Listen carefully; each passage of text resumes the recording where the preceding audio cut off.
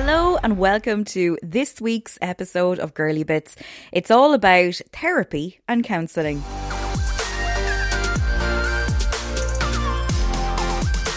So yes, this week's episode is all about therapy and counselling. I've benefited quite a lot from counselling over the years. I first reached out to a counsellor when my mum was going through a horrible time in hospital when she was sick, and being the eldest of two and not really knowing where to go or what to do, I found a counsellor super, super helpful. Especially, I always remember the time, and sorry to get morbid so early in the podcast, but I'm always honest on this, but I remember the time where we were coming up to the final couple of weeks of my mum's terminal cancer, and I was going to this counsellor maybe once or twice a week, and the only way I can describe it is when I thought that I couldn't go on any longer and I couldn't face the things that I wanted to face or had to face, not that I wanted to face them, but that I had to do it, she helped me kind of pick me up a little bit and give me the strength and the tools to carry on. So I used to go to her for quite a long time. I did grief counselling with her, and then on and off for a couple of years whenever you'd feel the need to go back and just maybe get your brain in check, get your mental health in check, to talk about something that was on your mind, to try and get things off your chest. I know I recently went back to my counsellor for a couple of sessions because I'll be honest with you, I was really struggling with work. I felt pressured, I felt stressed, and it was actually coming out in me physically.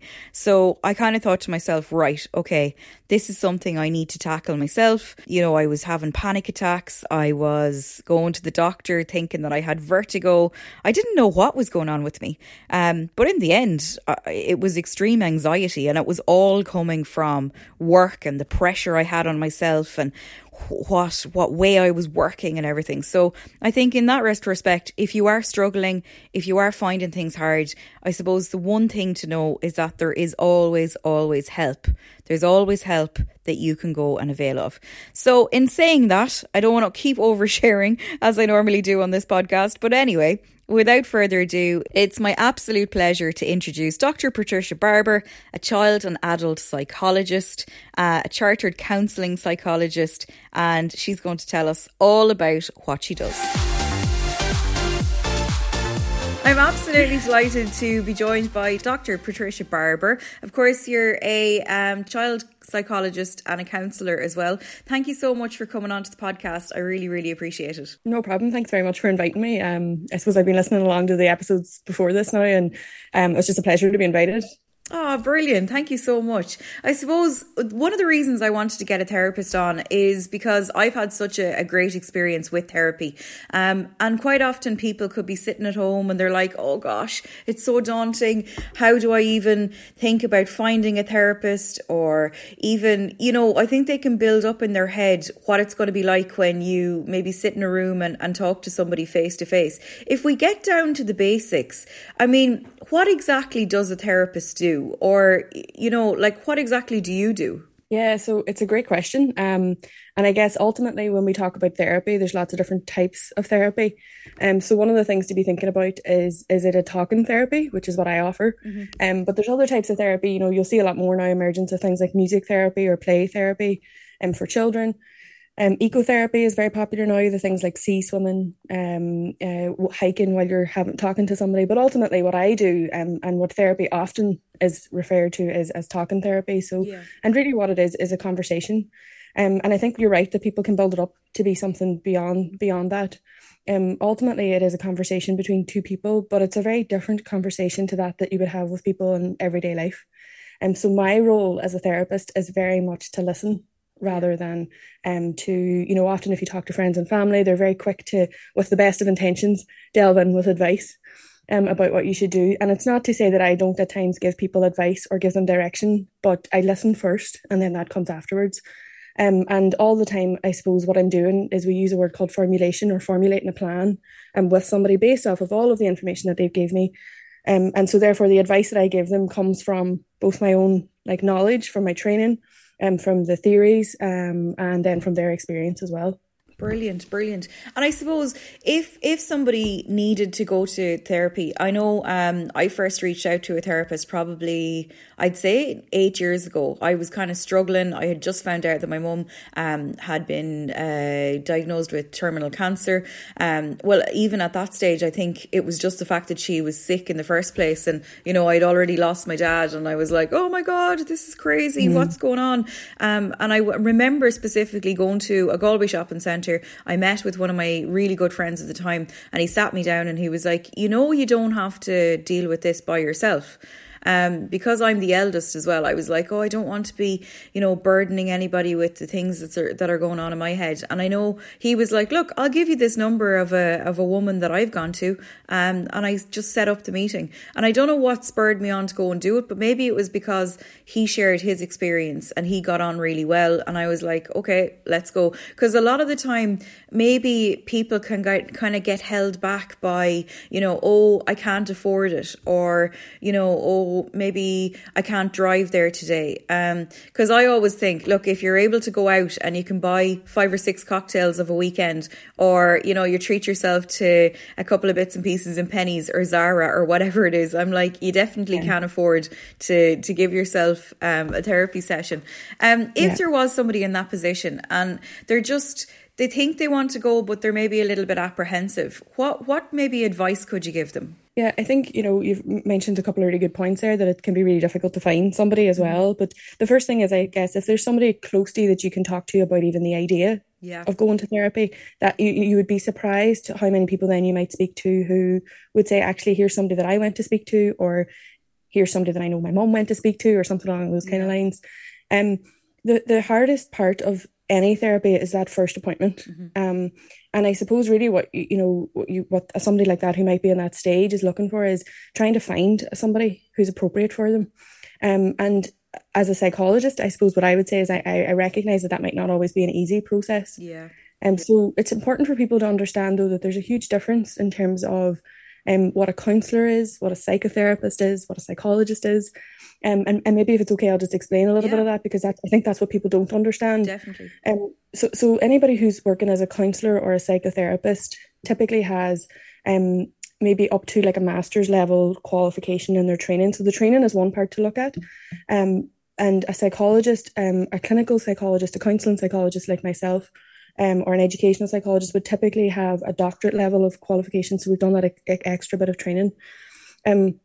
If you were going to see somebody either privately or within the public system, a counsellor or a psychotherapist in theory would see mild to moderate kind of cases. So anybody who maybe it's their first time ever experiencing therapy, and they're maybe going because they've just noticed that they're starting to get anxious, or their mood is starting to get low, or maybe things around their self-esteem, that kind of thing. Whereas the psychology part of it really comes in then when it's a much more complex thing. So any kind of traumas, complicated grief, severe depression, personality issues, all of those kind of things. So in theory, that's what it's supposed to look like. But the reality is we've also got a lot of very experienced counsellors and psychotherapists who've done additional training then in those kind of areas. And the reason that I mention that as well is because then if you're going privately, the cost of those will vary significantly. So if you're somebody who is in it's your first time ever engaging and you're not really sure what you're looking for, or you're only going because it's more milder in terms of what we would call psychologically, so it's maybe your first time experiencing anxiety or something like that, then a counsellor or a psychotherapist, a really good one, will be more than able to meet your needs and will financially be less than a psychologist.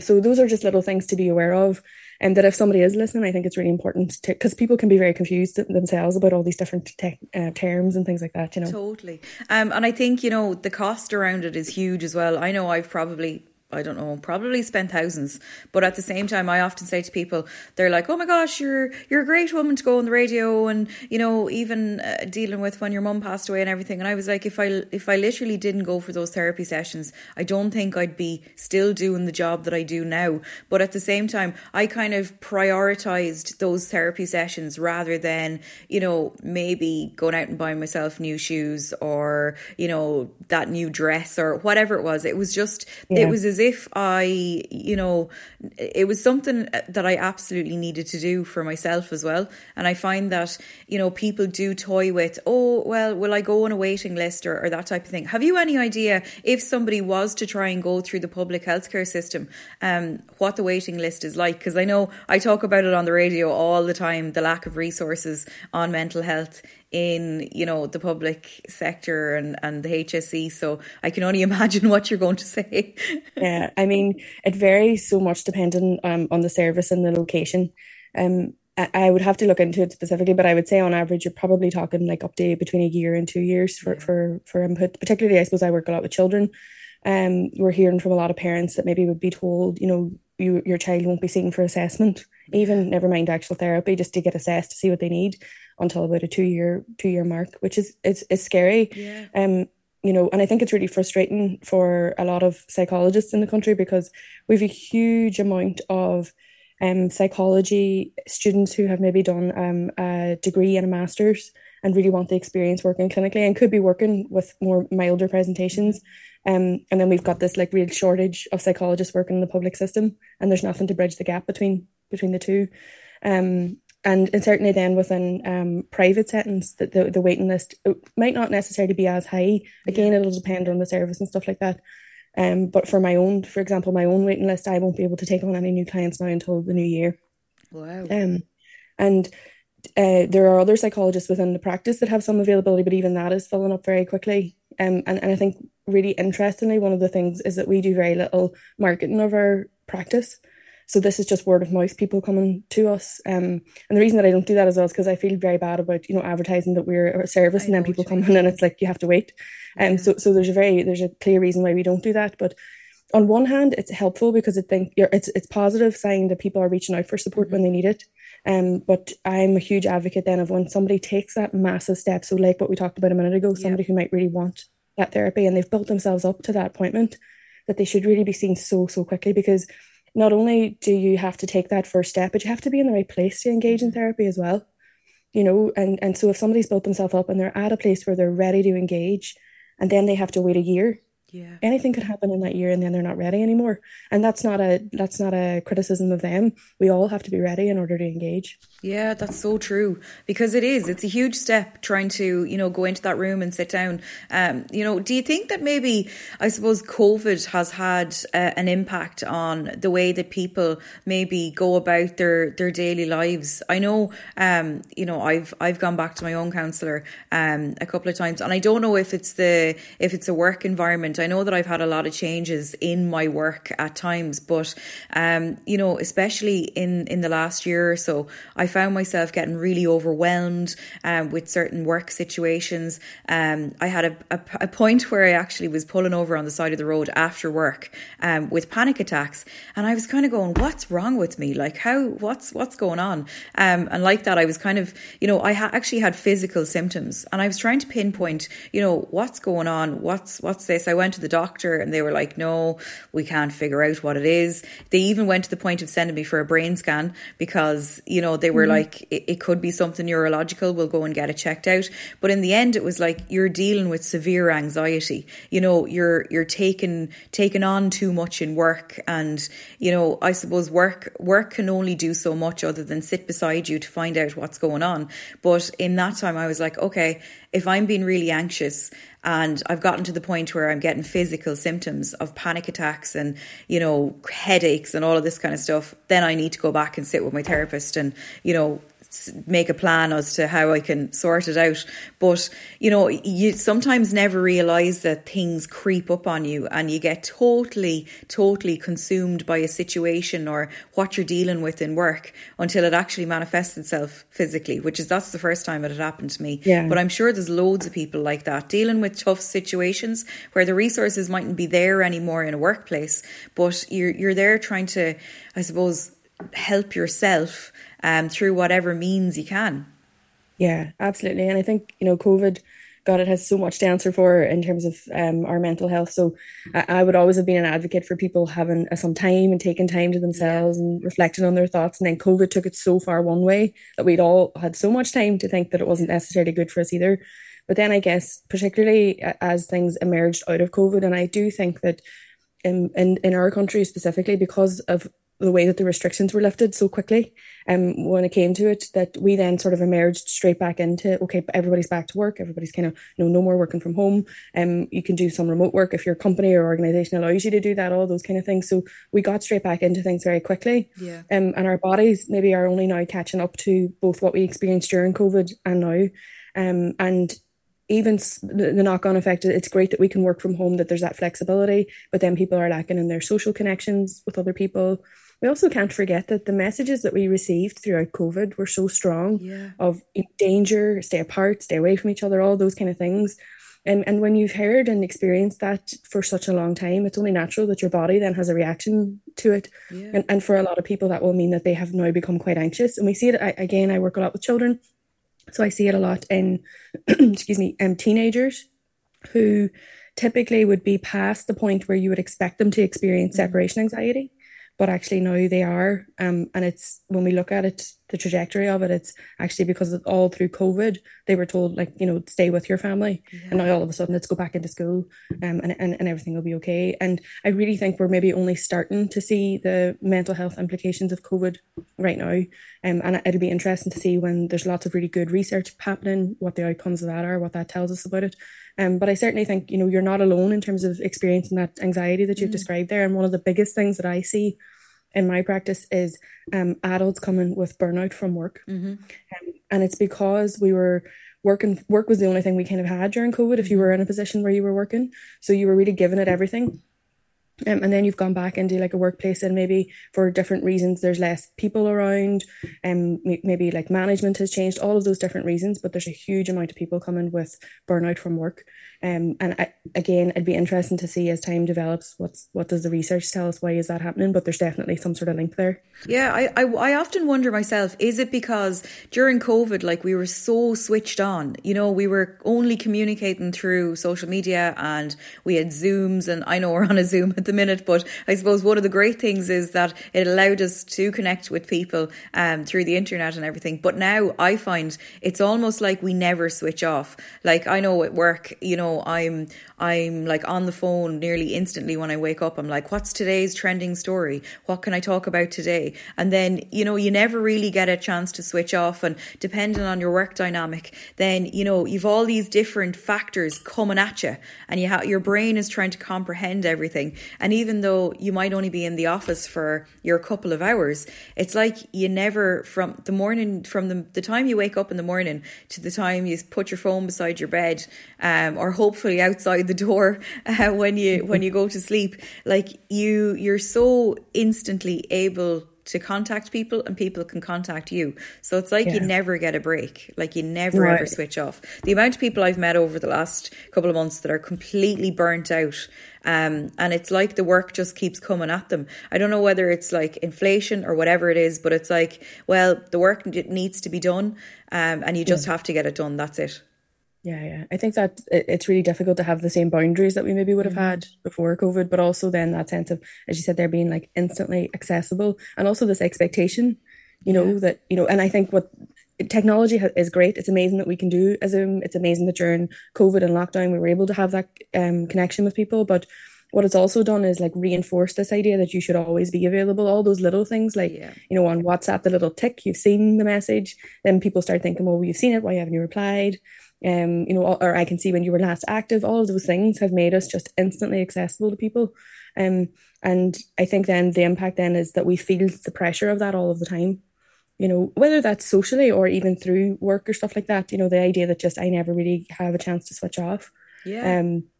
So I definitely think there's a lot to be said for some of those boundaries around kind of technology and stuff like that, but not always easy to implement. No, it's not. It's funny that you mentioned boundaries as well, because the last time I went back to my therapist, that was the number one thing. She was like, Louise, like you're letting all of this into your space, you're taking it all in, you're reacting to everything that's going on in work. She was like, where are your boundaries?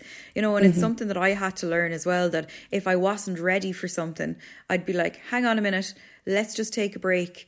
can we push this aside and talk about it later? You know, because of that instantaneous, we got to talk about this, we got to do this, we got to, you know, like it was a little bit, I was finding that life in work and it was frantic, and then it was like, it was just chaos really. And I just kind of had to go back to my own counsellor and go, right, okay, this is not working, because I feel like I'm going insane and I'm going to hit a wall of some sort. So she was like, where are your boundaries? You need to set up your boundaries, you know. So it's really important. It's really interesting that you've talked about that. If somebody is experiencing, let's just say it is work, that things have changed, maybe their circumstances have changed, they're working with different people, they've got a new manager, maybe they've been asked to do different hours. How can somebody maybe deal with that? I think ideally it would be great if you've got a manager or somebody in that supervisory role who you're able to talk to about those kind of things. If that's not possible, then I think, like what you've mentioned, they're going to talk to somebody to help you maintain those boundaries initially, or even put them in the first place. Lots of people don't know how to put a boundary in. And that can be things like, you know, how do I communicate to somebody that if I'm meant to finish work at 5, that I'm going to leave at 5 o'clock? How do I say that in a way that's not confrontational? Unfortunately, I think we tend to think of things as either black or white. So I either stay or I get into an argument about leaving. And I think, no, actually, there can be a middle ground there where you're able to build the confidence in order to be able to communicate, you know, clearly, confidently, not confrontational at all, that actually you need to leave at 5 o'clock. So having somebody to talk to, even in our sessions, often what I would be doing would be like practicing that with people who might come to me. Those kind of things, like how could you say those kind of things? I think it also goes back to, first of all, being really clear on what are my boundaries. Because if I don't know what they are, how am I ever going to enforce them? So it can be really helpful to go to somebody to have that kind of conversation. What would I like work to look like? What would I like the separation from work and home to look like? Even real practical things, again, with people who maybe work from home.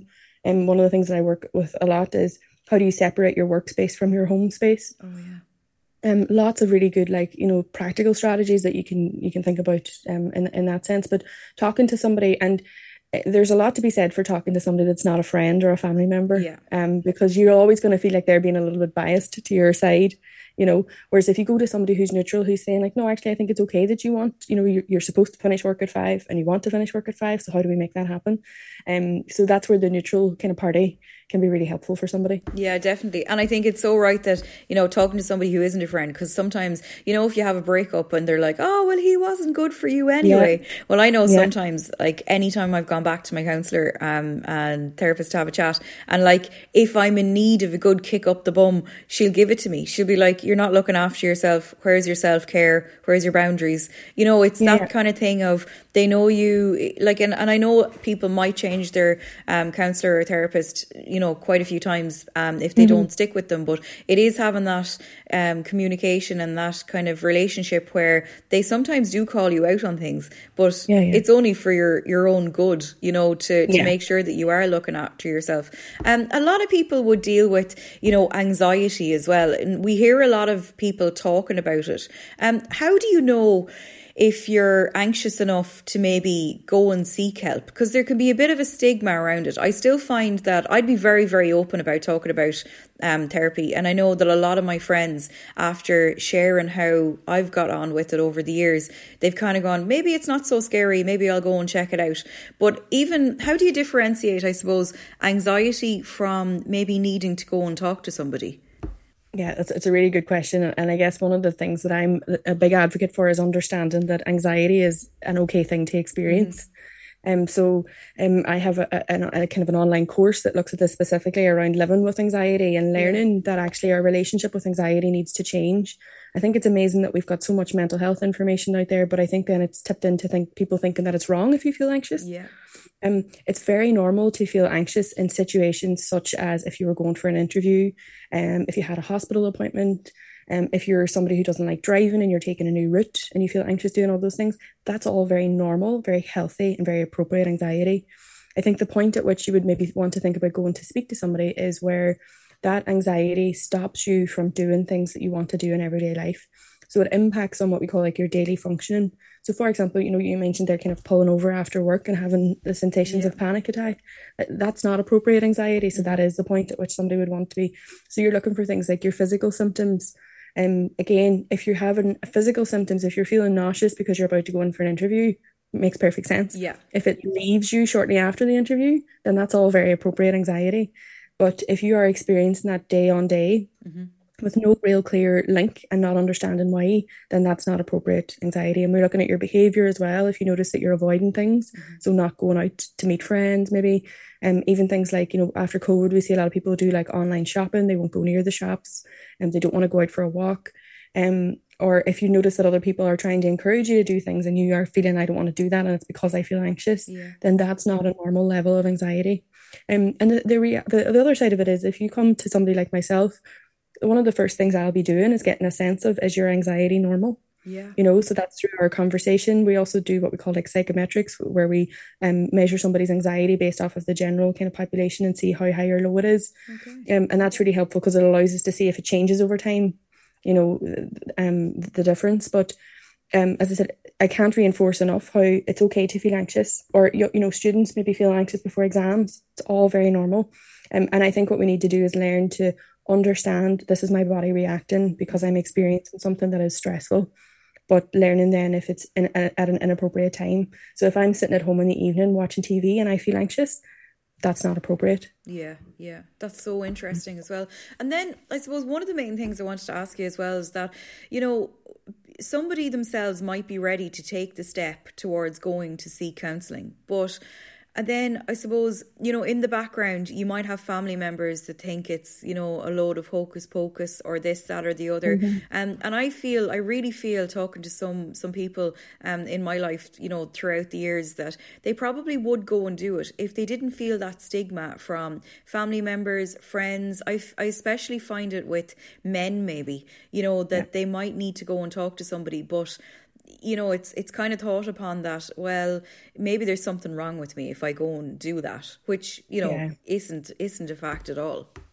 No, not at all. And I think I'm a huge advocate for, I'm obviously biased in terms of my role, but that I think everybody should have a block of therapy every couple of years.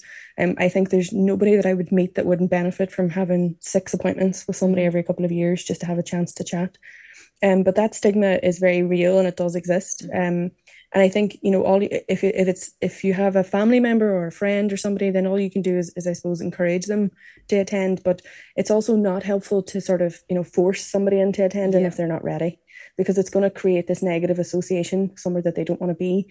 I guess it's great now. I think that, a lot of therapists, counselors, psychotherapists, the whole lot of us are kind of on social media to some degree. And part of the reason that I have that is, I suppose I would like to think that if somebody is encouraging a family member to come and see me, that might be a way of easing into it. Yeah. You can follow her online and get a sense of how she practices and what she's like.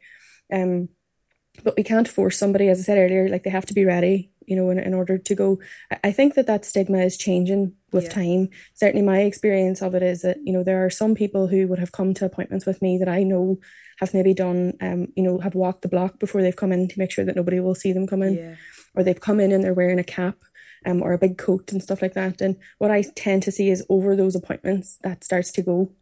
And they realise that, okay, this isn't, such a bad thing for me to be doing. And there certainly doesn't have to be anything wrong with somebody before they come to therapy. As I said, everybody will benefit from having somebody to talk to. And, that's that old cliche of like related to your physical health. And, if you had a difficulty with your physical health, you would go and see the doctor. So if it's in terms of your mental health, you should go and speak to somebody. I'd like to think that stigma is changing, and I think unfortunately some of the time there's a stigma in an older generation. And so I would see a lot of maybe people in their early 20s who are really recognizing that they might need support, but with their maybe parents or grandparents or aunties and uncles, it's very much been seen as if it's a privilege to go and speak to somebody for therapy, or there's a stigma around it there for them, and so there's definitely still a barrier in terms of that, but I'd like to think that it's shifting kind of slowly. Yeah, definitely. I even found, from the conversation of not I wouldn't have necessarily hid where I was going 7 or 8 years ago, but I'd be like, oh yeah, I've got an appointment or whatever, and then slowly but surely, and now I'm like, oh yeah, I'm popping into my counsellor on Wednesday morning, will you feed the dog or whatever, or I'll say to my partner, oh, I've got a counselling session, will I meet you for lunch afterwards before I go to work, or that type of thing.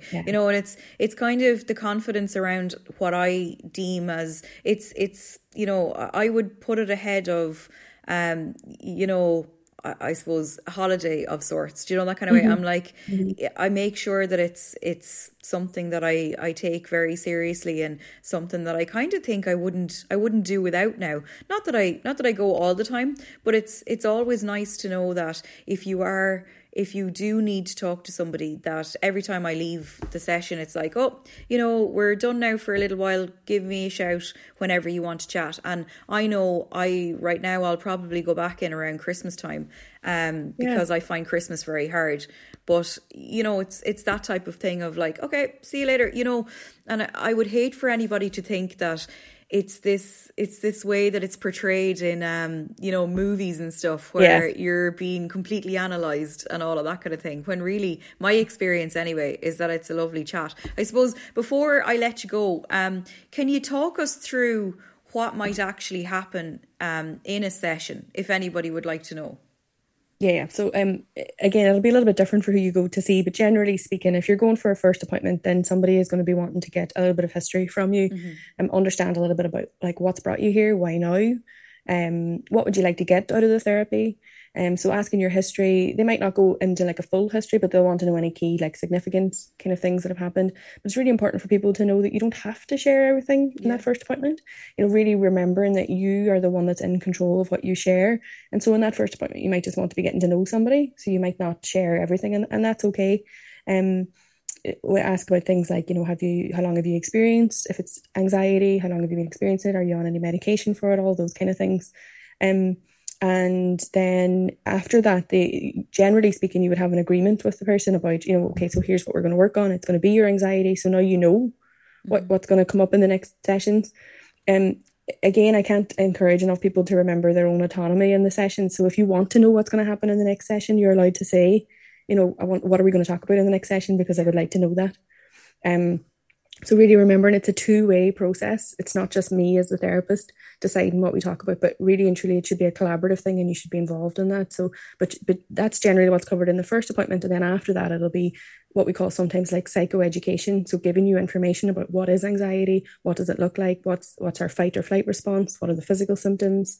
We talk about like a cycle of anxiety, those kind of things. So a lot of psychoeducation, and then trying to relate it to, you know, maybe you have a goal that there's something that you would like to go to with friends. So we would focus on that in an appointment and give people an idea of like, okay, well, what's the challenges here?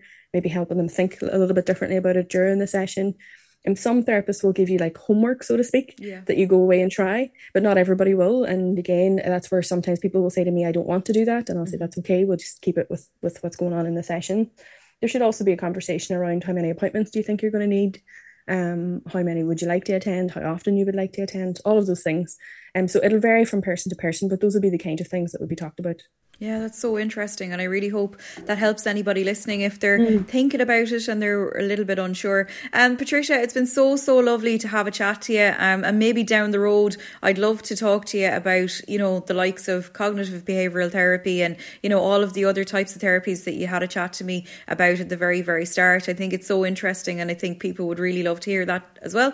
But I know you've got your own podcast. You are active on social media and everything. So if people want to reach out and they want to maybe take a listen to your own podcast and maybe say hello on social media, where is the best place to go? Thanks very much. I guess the podcast is called Thinking About Therapy, and it's intended to have these kind of conversations that we're having here, really open conversations. And otherwise, in terms of trying to find me, I'm on Instagram or Facebook as Dr. Patricia Barber, and then my psychology practice is mypsychologyireland.com. Thanks very much for having me. Not at all. Thank you so much. And I think that was so interesting, and I really hope it's helped people. But thank you so much for joining me on Girly Bits. Thank you.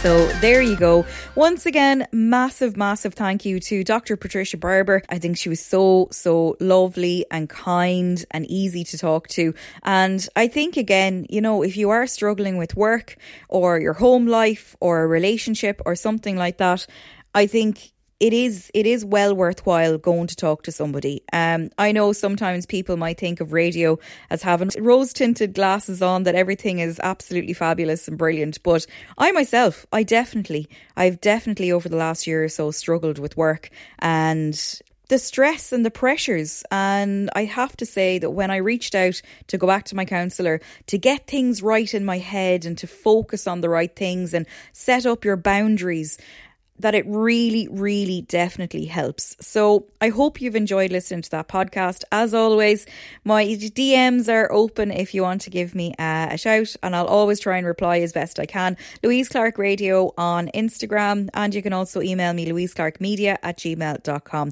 Thank you so much. Don't forget, if you are enjoying the podcast, please share it with your friends. Maybe like and subscribe or give it a rating on Spotify or wherever you're listening, because I would love to continue doing this because I enjoy it every single week. And I have to say, I'm blown away by all of the messages that I've gotten from people so far. A lot of people have reached out to me after the Aisling O'Connor episode. So I'm so grateful that you have, and I'm really, really thankful that it's been helping so many people. So once again, thank you so much, and I'll catch you next week for another episode of Girly Bits.